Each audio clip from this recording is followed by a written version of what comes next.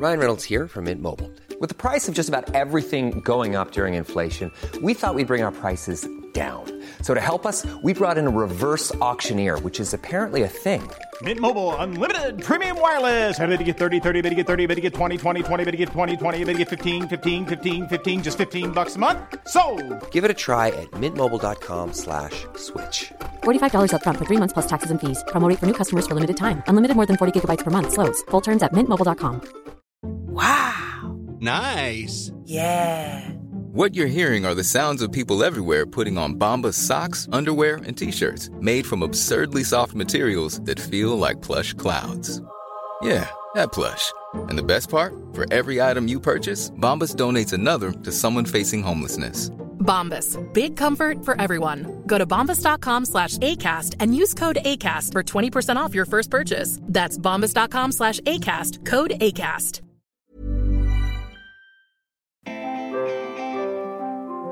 Hi, I'm Sarah. And I'm Helen. And this is the Squiggly Careers podcast, where every week we talk about a different topic to do with work and share some ideas for action and tools to try out that we hope will really help you to navigate your squiggly career with that bit more confidence, clarity and control. And if you're an early listener to the podcast, you might not know about the Squiggly Careers community that surrounds it, that we're very, very proud that sort of developed with each episode. So we've got things like Pod Plus, which happens every week. So if you want to talk and discuss the topics that we share on the podcast a bit further, then we do this live session. It's just 30 minutes. It's 9 a.m. every Thursday. Either Sarah and myself are there, and about, 80 to 100 odd people who all share their perspectives, ask their questions, and we just dive a bit deeper. It's a lovely learning community. It's quite a positive part of the week. So we've got things like that. And then we've also got Pod Mail, which is a weekly email which has all the links to our resources in there. Things like the Pod Sheet, which is a downloadable summary of the episode, and also the Pod Note, which is a swipeable summary. So whether you want to download, swipe or discuss, we have some stuff for you to support you with your squiggly career. Or you can just listen to this and that can be it too. And it's worth saying that it's all free, and it will always be free as part of our commitment to making careers better for everyone. And we're also doing our best to design everything so it's really shareable. And so we know that increasingly people are sharing maybe things like the Pod Note with their teams, or people are completing the Pod Sheets together with managers. So if you ever have any ideas for how we can help you even further, if there's, something that you need that you're not getting from us, or something that would be really helpful in your organisation, please always let us know, because we're always iterating, learning, and loads of those ideas that we just talked about came from our community in the first place. Please always let us know how you're getting on with them. And you can email us with just Helen and Sarah at squigglycareers.com with any of those ideas, and we will do our best to act on them. But this week we are going to be talking about a topic close to our hearts and close to our business as well, which is learning, because it is Learning at Work Week when this will be going out, though I'm sure people will be listening to it outside of that week. And learning isn't just for Learning at Work Week, everybody. But we thought it might be useful to talk about some of the benefits of prioritising your learning. If it's not already obvious, there are some things specifically about squiggly careers that make it very important for us to prioritise. But we also want to acknowledge some of the barriers that can get in the way. And once we've talked through that, we then have lots of different ideas so that you can invest in your learning at work. And the way that we structured this, I'm quite excited about this. We've got 5 different questions, everything from how could you learn if you want to learn with someone else, or how could you learn if you've not got any money to invest in it. We've got 5 different questions, and Sarah and I have taken those questions away and have both come up with some ideas for action about what would we do if that was the question that we were thinking about, and we haven't shared our answers with each other. So you're going to get 2 very different perspectives on how we would respond to those challenges, which means that you get double the ideas for action out of today's episode on ideas for your learning at work. We'll do benefits and barriers pretty quickly, because I think the interesting part is probably part 2 of what we're going to talk about today. But worth setting the scene, I think, for learning within squiggly careers, because we are doing quite a few programs on everyday development and creating learning cultures with lots of the organisations we work with. And it's so interesting, I think, particularly to talk to people about the practical barriers and the day-to-day reality of making learning sort of part of how you work, and how much of a almost transformation that takes for a lot of people, because we just don't feel like we are learning as much as we need to. So why is it important? I think the first thing is, from a career resilience perspective, we want to keep our knowledge new. And when we say new, we don't mean always sort of adding new stuff, but it's really this idea of what are we unlearning, relearning and learning all of the time. I think when there is the change in uncertainty that we're all very used to now, and we don't probably need to remind ourselves of, we don't want our skills or our strengths to stall or stand still. So we always want to be thinking about, well, how can we make our strengths stronger? What are the new skills that might be really useful? If I want to develop in new directions, what are some of the people I might want to learn from? And so we kind of want that work in progress mindset and mentality when it comes to our learning, really getting away from learning equals going on a course or feeling like you're sitting in a classroom, which is actually a harder thing to let go of than I think we sometimes give ourselves credit for, because most of us grew up thinking learning should look like going to school. And I still have to, sometimes remind myself of like how we broaden our horizons when we think about learning. We also know that learning is a really important part of staying curious and making curious connections. So I think it helps you to build your relationships. It helps you to build relationships, particularly beyond the ones that you need right now, so outside of your day-to-day. And there's a great phrase that someone in our community shared with us that's always really stuck with Helen and I. I'm sure we've talked about it before. Someone said to us, you've got to make sure that you collect the dots so that you can connect the dots. And when we're all trying to spot opportunities to add value, we're solving new problems or difficult, knotty problems. If you're doing lots of collecting the dots and lots of learning, you sometimes don't know how they're going to come together to be useful. But it's almost one of those times where you need to sort of trust the process. That's often what I remind myself of with some of the learning that I do that is maybe less linked to my day-to-day, is sort of trusting it will become useful. It might not just be useful tomorrow. And then some of your learning, I think you have more of a direct link to, well, how can I put this into practice straight away? And so I think just that the range of learning and designing our own development in a way that works for us, I think is so important. And so now let's think about some of the things that get in our way. And again, I don't want to depress everybody, but I guess we just recognise these things and it would be wrong to ignore them. I think one of the biggest barriers that we face and when we talk to other people that always comes up is time. Now, it already feels like we're trying to fit a lot in and then we're trying to learn on top of it. And particularly when learning feels like going on a course, it feels like another thing we've got to fit into our days rather than just seeing learning as about the way that we're working. It feels like this is an extra thing to fit in, and that can feel quite hard. The other thing is about budget. So sometimes when we think about what we might want to learn, one of the biggest barriers can be how much that thing might cost. And again, that can be because we think about it being as a course, or maybe it's a program that you want to go on. But I've definitely been in situations where there have been specific things that I wanted to learn that I couldn't afford to learn myself, but then I also couldn't get that investment from a company because like the learning was limited by level, or there was some hurdle I had to go through in order to access it. And suddenly it feels quite frustrating that there's this thing that you want to do to learn and grow, but there's like 101 hurdles you have to go through in order to get it. And it's like, why should learning feel this hard? And I think that can also affect your motivation sometimes when there's something that you want to do. As well as time and budget, one of the other barriers can be a lack of belief, particularly if there's something that you want to learn that you're starting from scratch. So maybe you are becoming a manager for the first time and suddenly you're kind of learning a whole new set of skills about how to manage people, and that can feel really scary. Or maybe you've done a squiggly move into a different part of the business and you are actually really knowledgeable about the area that you've come from, but now you don't know a lot about the area that you're in, and sort of admitting that you might not have all the answers and asking people for help about what you could learn to improve can feel quite scary, particularly if you've got some confidence gremlins that might be getting in the way of your learning. And I think one of the other things that does come up is when learning is important to you, but it doesn't necessarily feel important to the organisation that you're in. So you've got the mindset of being a learn-it-all, but you're not necessarily in a place where learning feels like it's available or important to all. And that can feel quite a difficult thing for you to do. And often when I'm talking, and Sarah, we're talking to people about, should you stay in your organisation or go somewhere else? We often talk about pick learning organisations. If you're in a learning organisation, that's going to help you to future-proof your career. But if you are not in a learning organisation, there's a point at which that might hold you back, and it certainly won't feel great if that's one of your priorities. So a question that might be useful just to start your thinking as we're considering learning at work and what that looks like for you is, what percentage of your week do you think you currently spend learning? And I asked this question in a workshop last week with loads of different people, and I gave options. So I gave ranges like 0 to 10%, 10 to 30%, and sort of going up in different increments. And most people said less than 15%. And then when I dug a bit deeper to sort of say, okay, so tell me how you got to that percentage, what were you thinking of? Partly it was because people were thinking, oh, I just don't get any time to learn. I do the same things in the same way every week.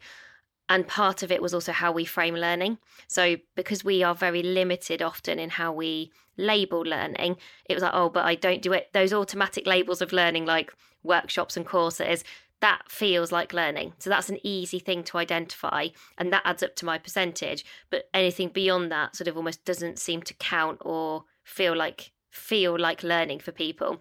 So I just think it's an interesting question to ask yourself. What is your percentage at the moment? What contributes to that percentage for you? How much of that is about also you changing your mindset as to what learning looks like and how you label learning? And also how much of it is more about you thinking about what does learning look like? How are you going to design your own development?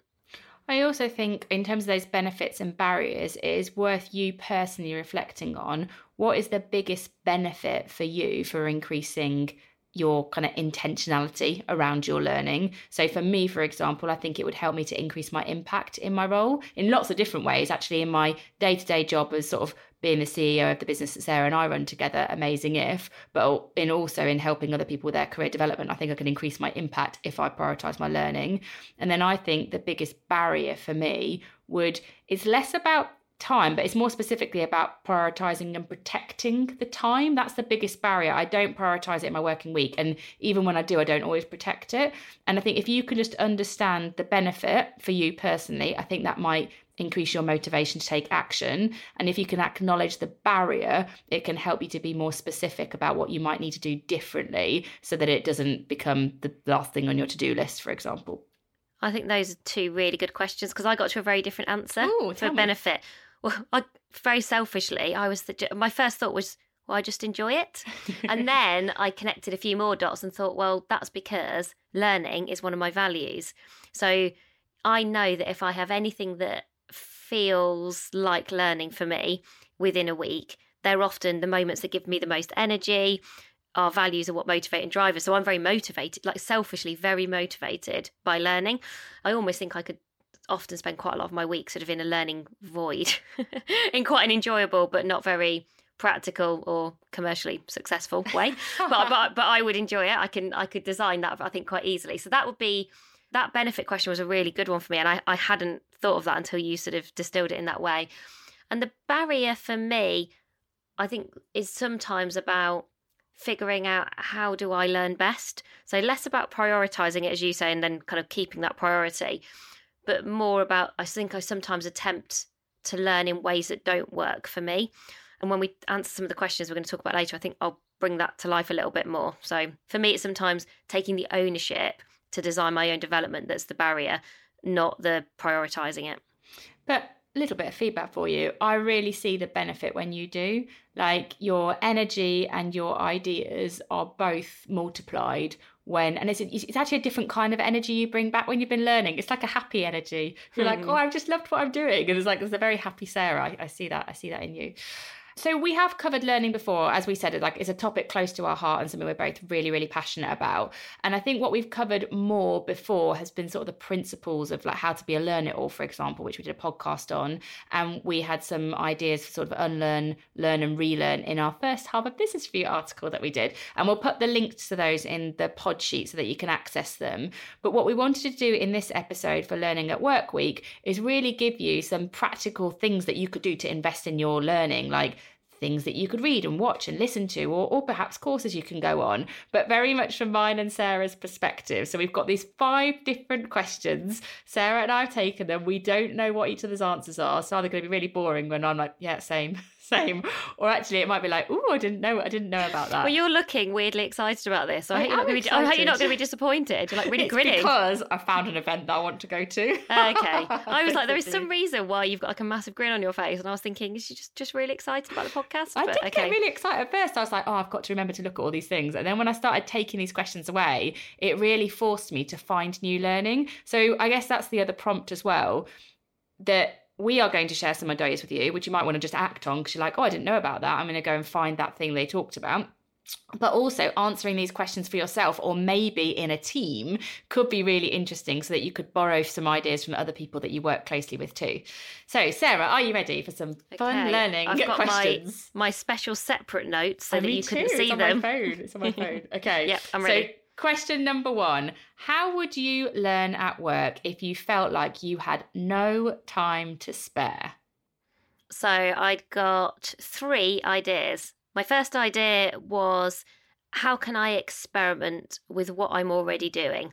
So I don't think learning always has to feel like an and, as in like, and I've got to add this to the end of my day. And I think often that's one of the things that we hear from people is, I feel like I have to sort of almost do it in my own time. And I think your starting point should be to look at your week and think, well, where are my opportunities for learning this week? So even today, I wonder if I was slightly had like a bias because I knew we were doing this podcast, but I was doing a workshop where I experimented with a different sort of tool in that workshop that I'd never done before, and it felt quite risky. And that was a bit about me learning about how to introduce a new idea that I'm not the expert in. I didn't really know if it was going to work. I wasn't sure what the feedback was going to be. When I've got no time, I don't always think time is the starting point. I think it is look for the opportunities to learn in your week and then think, well, what are the small experiments in terms of what I could do differently that might just help me to learn some new skills or to make some skills stronger. My second thing, which does take a bit of time, but I think you can do this in 5 minutes at the end of a day, is ask yourself the same coach yourself question every day for a week. And I think there is something useful about the same question every day for a week. And I think those questions could be something like, when was I at my best today? Or what gave me the most energy today? Or what was I most proud of today? Or what was most difficult about my day? Essentially they're self-awareness questions.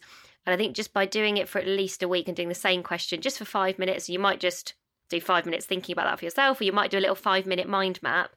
Interesting to see what trends and themes come from doing that. So I think almost like if you've got a question mark about one of those areas, or you just want to increase your self-awareness, I think you would learn by doing that. So that was my second idea. I don't know how many ideas you wanted, but I've only got one more. I mean, 1, but yeah, keep going. Okay, sorry. And then my third idea was if I really feel like I've got no time to spare, I still feel like I enjoy my days more if I have read, watched, or listened to something short that has been a catalyst for my curiosity. So I read a really good article called How to Become a Better Listener According to Science. And there was one statement in that really stood out, which was stepping outside our ego cocoon and making an effort to put ourselves in someone else's shoes will significantly improve our listening skills. So I want to go back to that article and I want to spend some more time with it. And I went through it quite quickly, so I couldn't tell you loads about that. I could tell you some key themes, and I've saved it in my to come back to articles. But that statement, that ego cocoon, I think that's a brilliant description and a really memorable way of describing it. And I felt like I'd learned something there and collected some of those dots that we described. So there was 3 ideas, and you just said you only wanted 1. So already I'm not responding to your brief. Well, no, because I've got 3 too. Oh, you just told me off for having 3, and then you're like, oh no, I've done 3 too. Okay. Well, but one of them was the one that you had. So I also had the increasing the experiments one. So I think that's a really good way to kind of fit learning into your day. Yeah. My different ones, one of them you'll hate. You'll be like, oh, Helen, that's so you. But this one I think you'll like, focusing on feedback. So I actually think one of the best ways that you can learn is when you get lots of feedback. And actually, if you're going to do experiments, getting feedback, on what worked well in that session when I did that, what do you think would be even better if next time, is they go together really nicely. But just generally asking somebody, how did I come across in that meeting? When do you see me at my best? How could I increase my impact if I was going to do that again? Those sorts of nice questions, I think they will help you to learn about yourself from other people's perspectives. And again, I just think about that as data for your development. You don't have to respond and react to every piece of information you get when you ask those questions. You're just learning about your impact on other people and collecting data for your development. So focusing on feedback. And actually, Vivi in our team coined a phrase for that yesterday. I was doing my Instagram takeover, which I committed to on this podcast. And then because I'd said it out loud, everybody remembered. And they were like, when are you doing that thing? So I actually had to do it. And Vivi was giving me some feedback as I was doing my Instagram takeover. And she just called it fast feedback. And I was like, oh, I felt like I learnt more yesterday, partly because I sort of combined an experiment times getting fast feedback. So this idea of, like, I think fast feedback, if time is your challenge, a bit of fast feedback. I sort of did one thing where I probably hadn't appreciated that it was as useful as it was if she hadn't have told me. And like one thing where she was like, oh, could we maybe think about this for next time? And so you just I felt like I learned more yesterday because I got probably 3 bits of fast feedback from her in a very, also quite focused. It was like focused fast feedback. So yeah, I've seen that in action very recently. My third one, I don't think you'll like, but that's all right. I'd have to do it. Is for me, it's like learning in parallel. So what I mean by that is there's some tasks that I do that I can learn at the same time as I do them. So for example, commuting, if I listen to a podcast while I commute, I'm sort of learning in parallel. So I don't have to find extra time to learn. I just do it at the same time as I'm doing something else. So recently I have started listening to audiobooks. I'm currently listening to The Tribe of Mentors with Tim Ferriss, which I'm loving, whilst getting ready in the morning. So that was previously kind of like dead time to me. Sarah's like, oh gosh, just rest, Helen. But as in, I'm brushing my teeth, I'm putting my makeup on, deciding what to wear. And so I just sort of take my phone, I put my phone in like my dressing gown pocket, and I put like the Tribe of Mentors audiobook on. And it's quite nice because each chapter's quite short. He just talks to, there's just one mentor talking through a series of questions. They're the same sort of questions. So I can get through about 3 mentors. And I'm like, oh, interesting. And sometimes I'll like pause it and I'll write down a little comment in my notes app on my phone. But I feel like that was otherwise dead time that I've sort of repurposed as a bit of a learning moment. What I would say makes that valuable is picking the thing that you're learning in quite an intentional way. So that audiobook works well for me because it is each chapter, each mentor is quite short. If it was a really long book like Thinking Fast and Slow by Daniel Kahneman, I might get frustrated because I might feel like I'm never really getting into a chapter for long enough during that time. But that has worked well for me recently.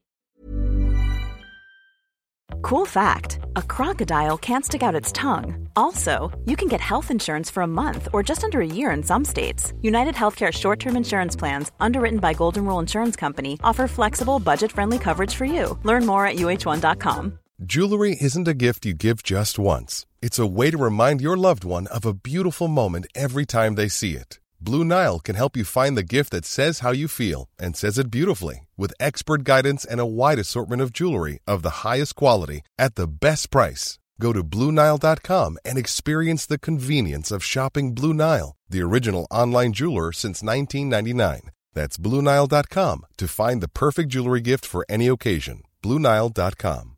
Hey, Dave. Yeah, Randy. Since we founded Bombas, we've always said our socks, underwear, and T-shirts are super soft. Any new ideas? Maybe sublimely soft. Or disgustingly cozy. Wait, what? I got it. Bombas. Absurdly comfortable essentials for yourself and for those facing homelessness. Because one purchased equals one donated. Wow, did we just write an ad?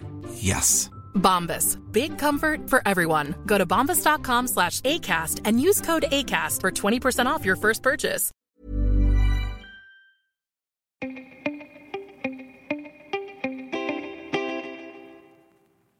Okay, so our next question is, how would you learn at work if money wasn't available to you?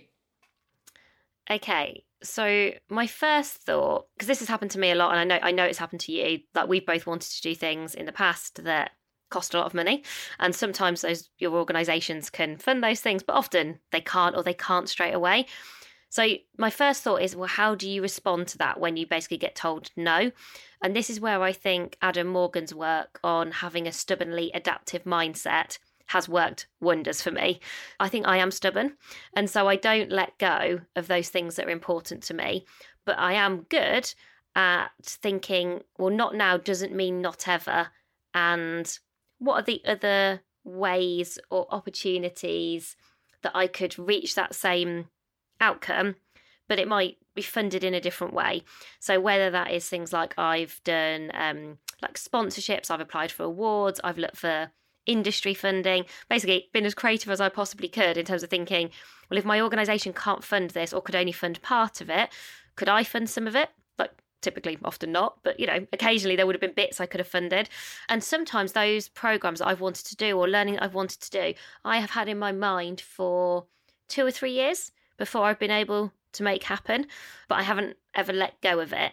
And there would have been a point where maybe if I'd not found a route, I think I would have found a different way, but I have always been able to find a way ultimately. And I think it's when I know it's the right thing, because I'm not just sort of plucking something I want to learn out of sort of thin air.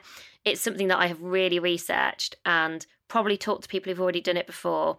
I've really immersed myself in, does that learning look and feel right for me? I'm really clear on why I want to do it and how I think it will help me.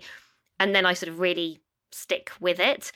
If you can't do that, or while you're waiting, I've always found it useful to think, well, who are the people that I could learn from, who either I could learn from directly, as in I could spend time with, or you don't necessarily need to know them. I could read, watch and listen to their work. So I could get much, much closer to that world in that waiting time. So let's say, to just bring it to life very specifically, I wanted to become qualified as a coach. And at the time, the organisation I was in weren't quite sure what they were going to do with coaching. Did they want people to qualify, or did they want people to do stuff internally?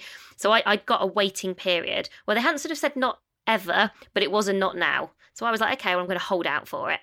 And during that time where I was sort of waiting, I read some books. I did some sort of shorter programs and alternative ways to just learn a bit more, not quite into the depth that I was ultimately hoping I was going to get, but did some things that I could just sort for myself. I think it goes back to that mindset of creating, not waiting. It's like, what are all the things that I can create, almost like while I'm waiting, in the hope that I'm still going to be able to make that ultimate thing happen. But almost then, even if I don't, I've still learned a lot. And if anything, I think those things then mean you're in an even better position when you do then get to do, hopefully, the thing that comes your way. And learning from people, typically lots of people are prepared to share their learning with you, because it's quite a privilege to get to do that. And you don't, like I said, the access to that I think is so different now. To say when we started out in our jobs, if I think about, there was internet, but it's certainly not quite the same. Not that old. No, I know, but I remember dial-up. So when you're dial-up, the noise, yeah. When I think about, perhaps when at the start of my career, just the access and the amount of free, good quality learning that is out there now, I sort of feel like if there's a will, there's a way. And that might just be me being overly optimistic.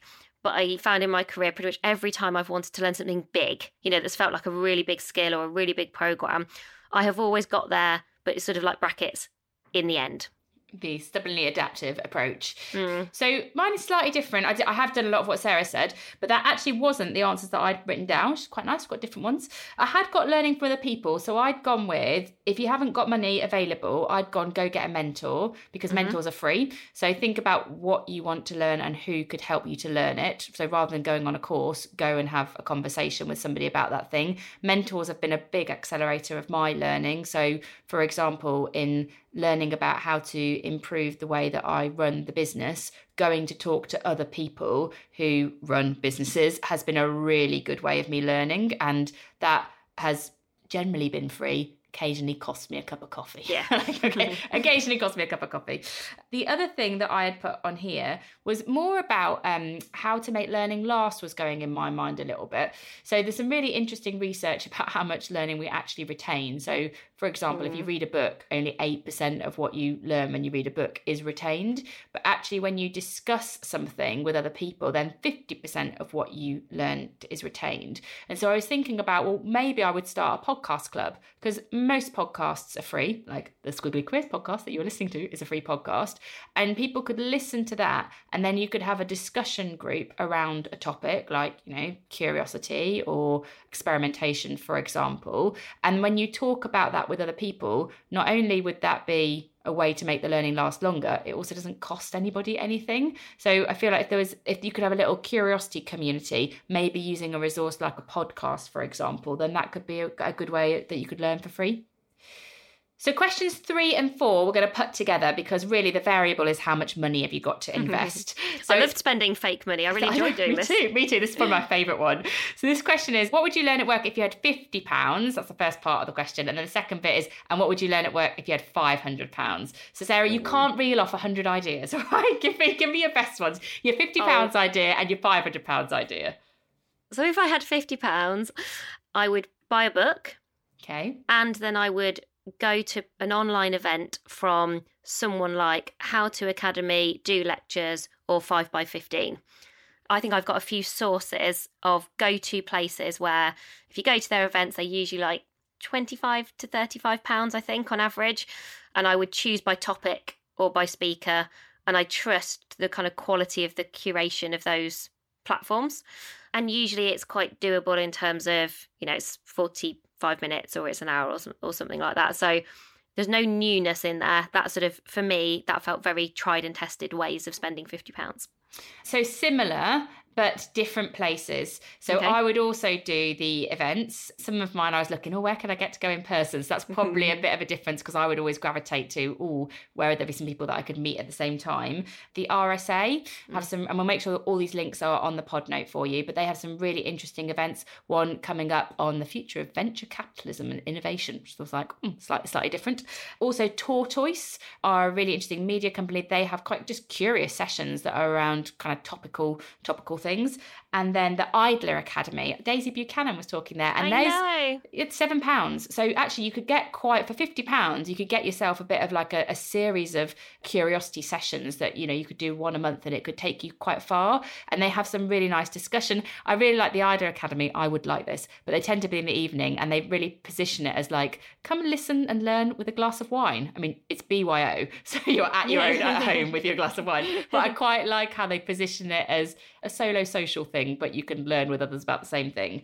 Interestingly, though, when I was diving into, what are they doing at the moment? I went on Tortoise to see what they were doing. And there is a new festival that they've got going on. This is what got me really excited. It's called the Kite Festival, and they have a £50 Saturday ticket and a £50 Sunday ticket, and it's mixing learning and music. And I looked at who was on there and I was like, this is amazing. So they had like artists that I really like. Tom Misch, quite like him at the moment. He's heavily on my Spotify soundtrack. But also Elizabeth Day's speaking. Bimini Bombulash is on there. Richard Dawkins, Julia Hobsbawm on the future of work. I mean, that is £50 well spent. If I didn't have to take my children with me, which is the issue with that, then I would be all up for that. Kite Festival. It's the new Tortoise Learning Festival and it's £50. So that would be my top idea. Right, so you've got £500 now. Where are you going? I would do something that felt far away from my day-to-day. So that was my starting point. £500 to spend. I was like, I probably wouldn't want to do almost like things that felt familiar. I would want to do something that feels new, maybe a tiny bit scary, some sort of like unfamiliar territory, whether that's topic or people. And I think in an ideal world, I would actually want to do something with people. So I'd sort of want the topics to be away from the day-to-day, and I think I would want to be away from the day-to-day.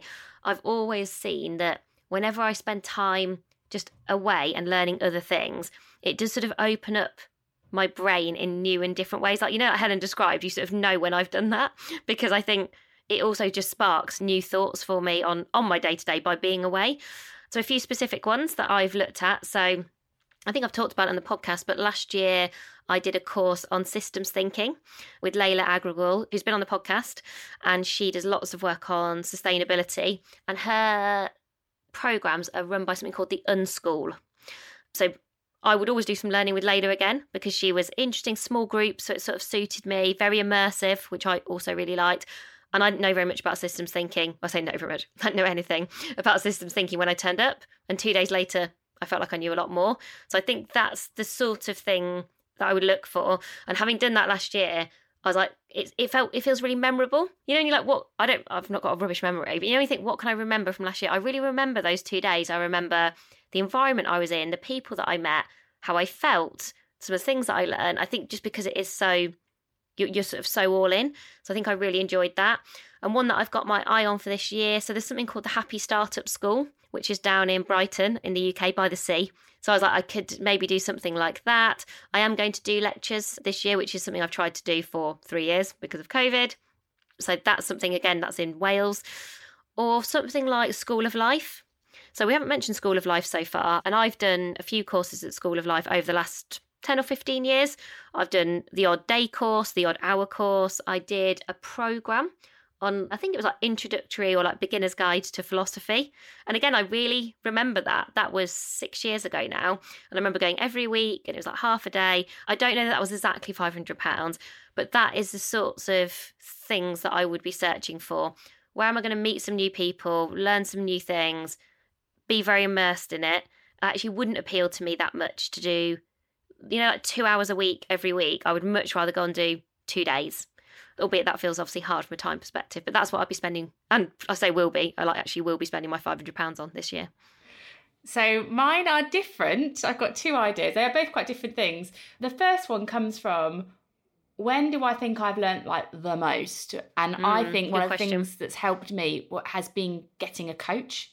And I think you only need that at the right point in time. So if I had £500, particularly if I had a career conundrum, I think that would be £500 well spent if I had 1 or 2 sessions with a coach and I invested it in that, but that I also tried to invest in my self-coaching skills at the same time. So I think that's what makes it sustainable. So, and this is not to PR our own book, You Coach You. I was like, you'd best be promoting You Coach You.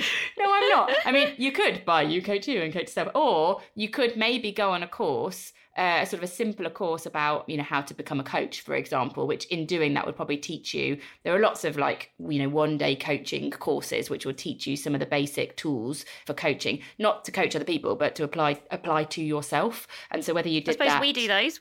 We should. I do realise we've just got all those, and I'm like, we've not actually mentioned any of ours, which, I mean, partly feels like a bit of a miss. You can't go, and we've got loads of courses that you can learn. Let's recommend those. No, but we do have some open courses that are very affordable for 1 hour at lunchtime. So we should probably include the link to some of those. And you could come and do a How to Coach Yourself for an hour for £30.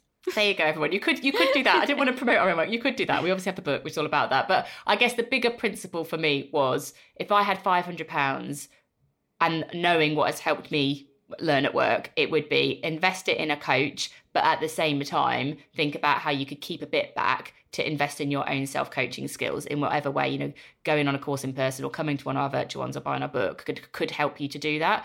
To make sure that that is money well spent, I would highly recommend doing some kind of chemistry meeting with a coach, first of all, because the fit that you have with a coach, I think, is really important for you getting the most from that investment. I've had some coaches where it hasn't been a good fit, and I've had some where it's been really important. It's called a chemistry meeting, which is like a short chat basically to understand a coach's approach and get a feel for their fit for you. And I think you do want to think, do I want a challenging coach? Do I want a coach that's more about values or purpose or whatever it is? Be specific about what you need and what your coaching challenge is. And I think it can help you to find a better fit from the coaches that you might talk to. So that would be my first one. The other one for me would be £500, would be an event. So some all-day events. I'm going to one this year with the Marketing Society. I know what that agenda is going to be like. I know it's going to be fuel for my curiosity. I know that fuel will go further because I'll be talking to lots of people and I'll get excited about those conversations. So it's sort of conversation, curiosity and connection that I will get from that money. But I would say that I don't think all events are worth their money. So again, I would say pick those events wisely, because some one-day events can seem quite expensive. And so look at the agenda. If, like with me, for example, are you going to get the opportunity to connect and converse with other people if that's what's important to you? Or if it is just about fueling your curiosity, are there people and topics on that agenda that you actually want to learn about? But those would be my £500. Yeah, and when you talked about coaching there and the events, I think because you can feel... Yes, obviously, whether it's your organisation's money or if it's your money, you want that to be money well spent. And so definitely ask for recommendations. I'm in a few WhatsApp groups where I've seen people say, I am looking for someone to do a bit of coaching, a couple of sessions. Does anyone have any recommendations? And a few people have really endorsed, I had an incredibly positive experience with this person or that person, if you're looking for this kind of coach. Or, has anyone been to, within the networks or within your organisation, has anyone been to these events before? And they can tell you what their experience, was. Did it feel like good value for money? And I do think one of the things that has happened over the last couple of years is some events that have gone virtual that previously would have been unaffordable have now become affordable. And you've got the same speakers. Yes, you're not in a room, but those events, people are working increasingly hard to create the connections. You hear from really good quality speakers. The tech is getting so much better. So I think where organisations have really invested in how do we create a brilliant experience online, I think you could have a really good day an online event, I think just pick those ones again where you feel like they are investing in that. They've thought about how we're going to connect the different people who are coming along. Look at those speakers. You know, the FT do some for like women in business that I think are quite affordable given the people and the quality of people that they get. We've been involved in a few of those, doing a few workshops, but I remember looking at the agenda and going, you know, when you look and think, oh, sounds fascinating. I really want to be part of that.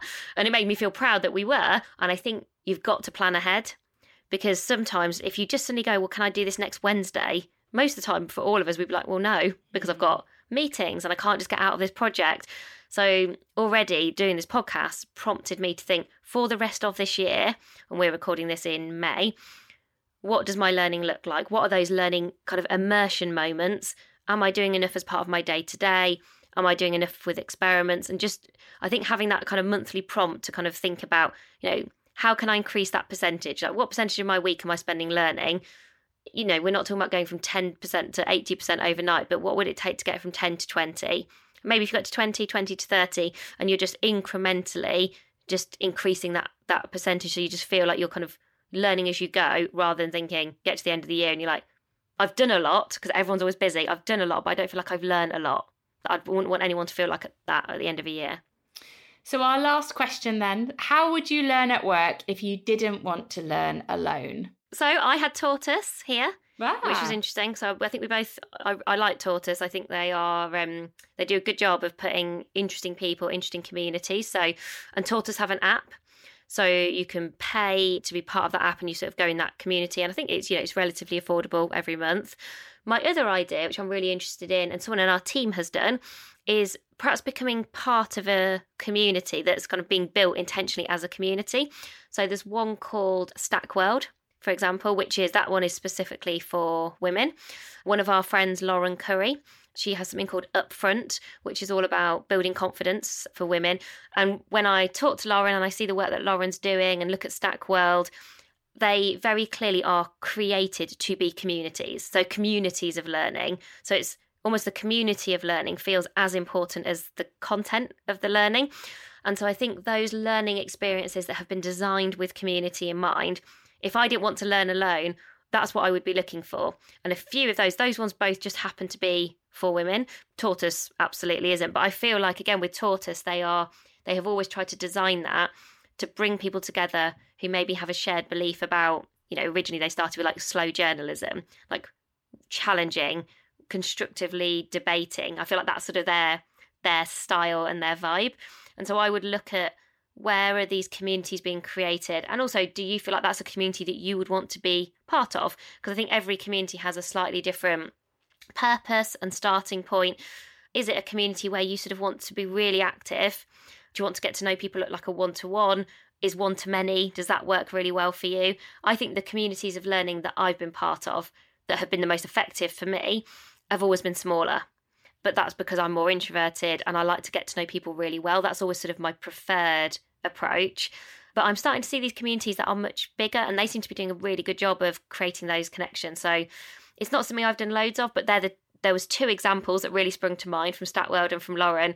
But I think probably something like Tortoise is where I would personally go. And so mine was slightly different. It's about squiggly swaps. So I think if I didn't want to learn alone, I would start a series of squiggly swaps. So I could help people to learn about how to, I don't know, set up a website on Wix.com or like an online shop, or I could help somebody to think about how they could transfer their talents into different organisations or pivot their career across industries, all stuff that I'd done. And I'd almost do like a squiggly swap thing. So if I was to run a session on that and I'd get people kind of who wanted to learn that thing in there, so let's imagine 5 or 6 people came to that, then it would be like, okay, well, what can we learn next from somebody else who's got a skill to swap? And I could imagine there's some experiment, isn't there, like with a paperclip, like how far can you trade a paperclip? And I can almost see the same thing going on with a squiggly swap. So if I helped you to learn about that, what could you help me to learn about? And then we could go round and basically build a community of people who are doing a lot of squiggly skill swaps that I could learn through. And I feel like I'd almost just be interested to see how far you could go with your learning if you just did squiggly skill swaps. You can't say but it's hard to say. I was talking to an organisation today who have a skills market. So they actually have a marketplace internally set up, where everybody shares their skills, and the intention is exactly as you've described for us, so that it's very transparent about what you've got to give. And then it's much, much easier in terms of thinking, oh, but I need to gain that thing, or I need to get good at that. And then you know who to go to. And it sort of ends up being less about, sometimes you can get pigeonholed in your world or just with who you know. So I suppose it opens it up, and it's a big organisation. So you might not know that someone in a very different team has got that skill or that strength that you would really like to learn or get better at. So yeah, that's a good idea. Yeah, it's funny, isn't it, when you talk about where your head goes when you're answering exactly the same question. And I think we've gone to quite different places there, which hopefully is useful. So one of the reasons we actually wanted to do today, which we probably should have said at the start of the podcast, if anyone is still actually listening by this point, is that often we do get feedback that people have got learning budgets in organisations that individually you can choose where to spend those, but people just need some ideas and some inspiration about where to go and how to almost approach almost curating your own learning and designing your development. So I hope that what we've done today is, if you are in that fortunate position where your organisation does give you money to invest, we've given you loads of ideas about how you could spend it, or at least prompts for catalysts that you can go away and do some further research. And if you don't, because I appreciate loads of people listening won't be in that position, maybe there are things that you can either do for free or that you could fund for yourself, or that you might be able to go and request in a very kind of personal way to your manager, because you never know. And I always took the approach with learning, if you don't ask, you'll never find out either way. I'd much rather receive a no and decide that it's a not yet than to not know at all. So what we'll do on the pod sheet is we'll summarise lots of those questions that we just asked and the resources that we have got as well. Worth looking at Amazing If on Instagram, or following Amazing If on LinkedIn as well, because during Learning at Work Week, we're going to be posting lots of different resources for you to use that might be helpful for you in your teams as well. But thank you so much for listening to this week. Next week, we are going to be back talking about friendship at work, which was a much commented on episode on social media that people wanted a bit of support with. So that is what Sarah and I, and thankfully we are friends, so hopefully still friends for a long time, so hopefully we have some perspective on that. But we also do have some other friends connected to our work as well, so we'll surface some insights and give you some ideas for action if you feel that might be useful for you in your career. So thank you so much for listening, everyone. As always, we really appreciate you coming back and spending time with us, and we'll see you again soon. Bye for now. Bye everyone.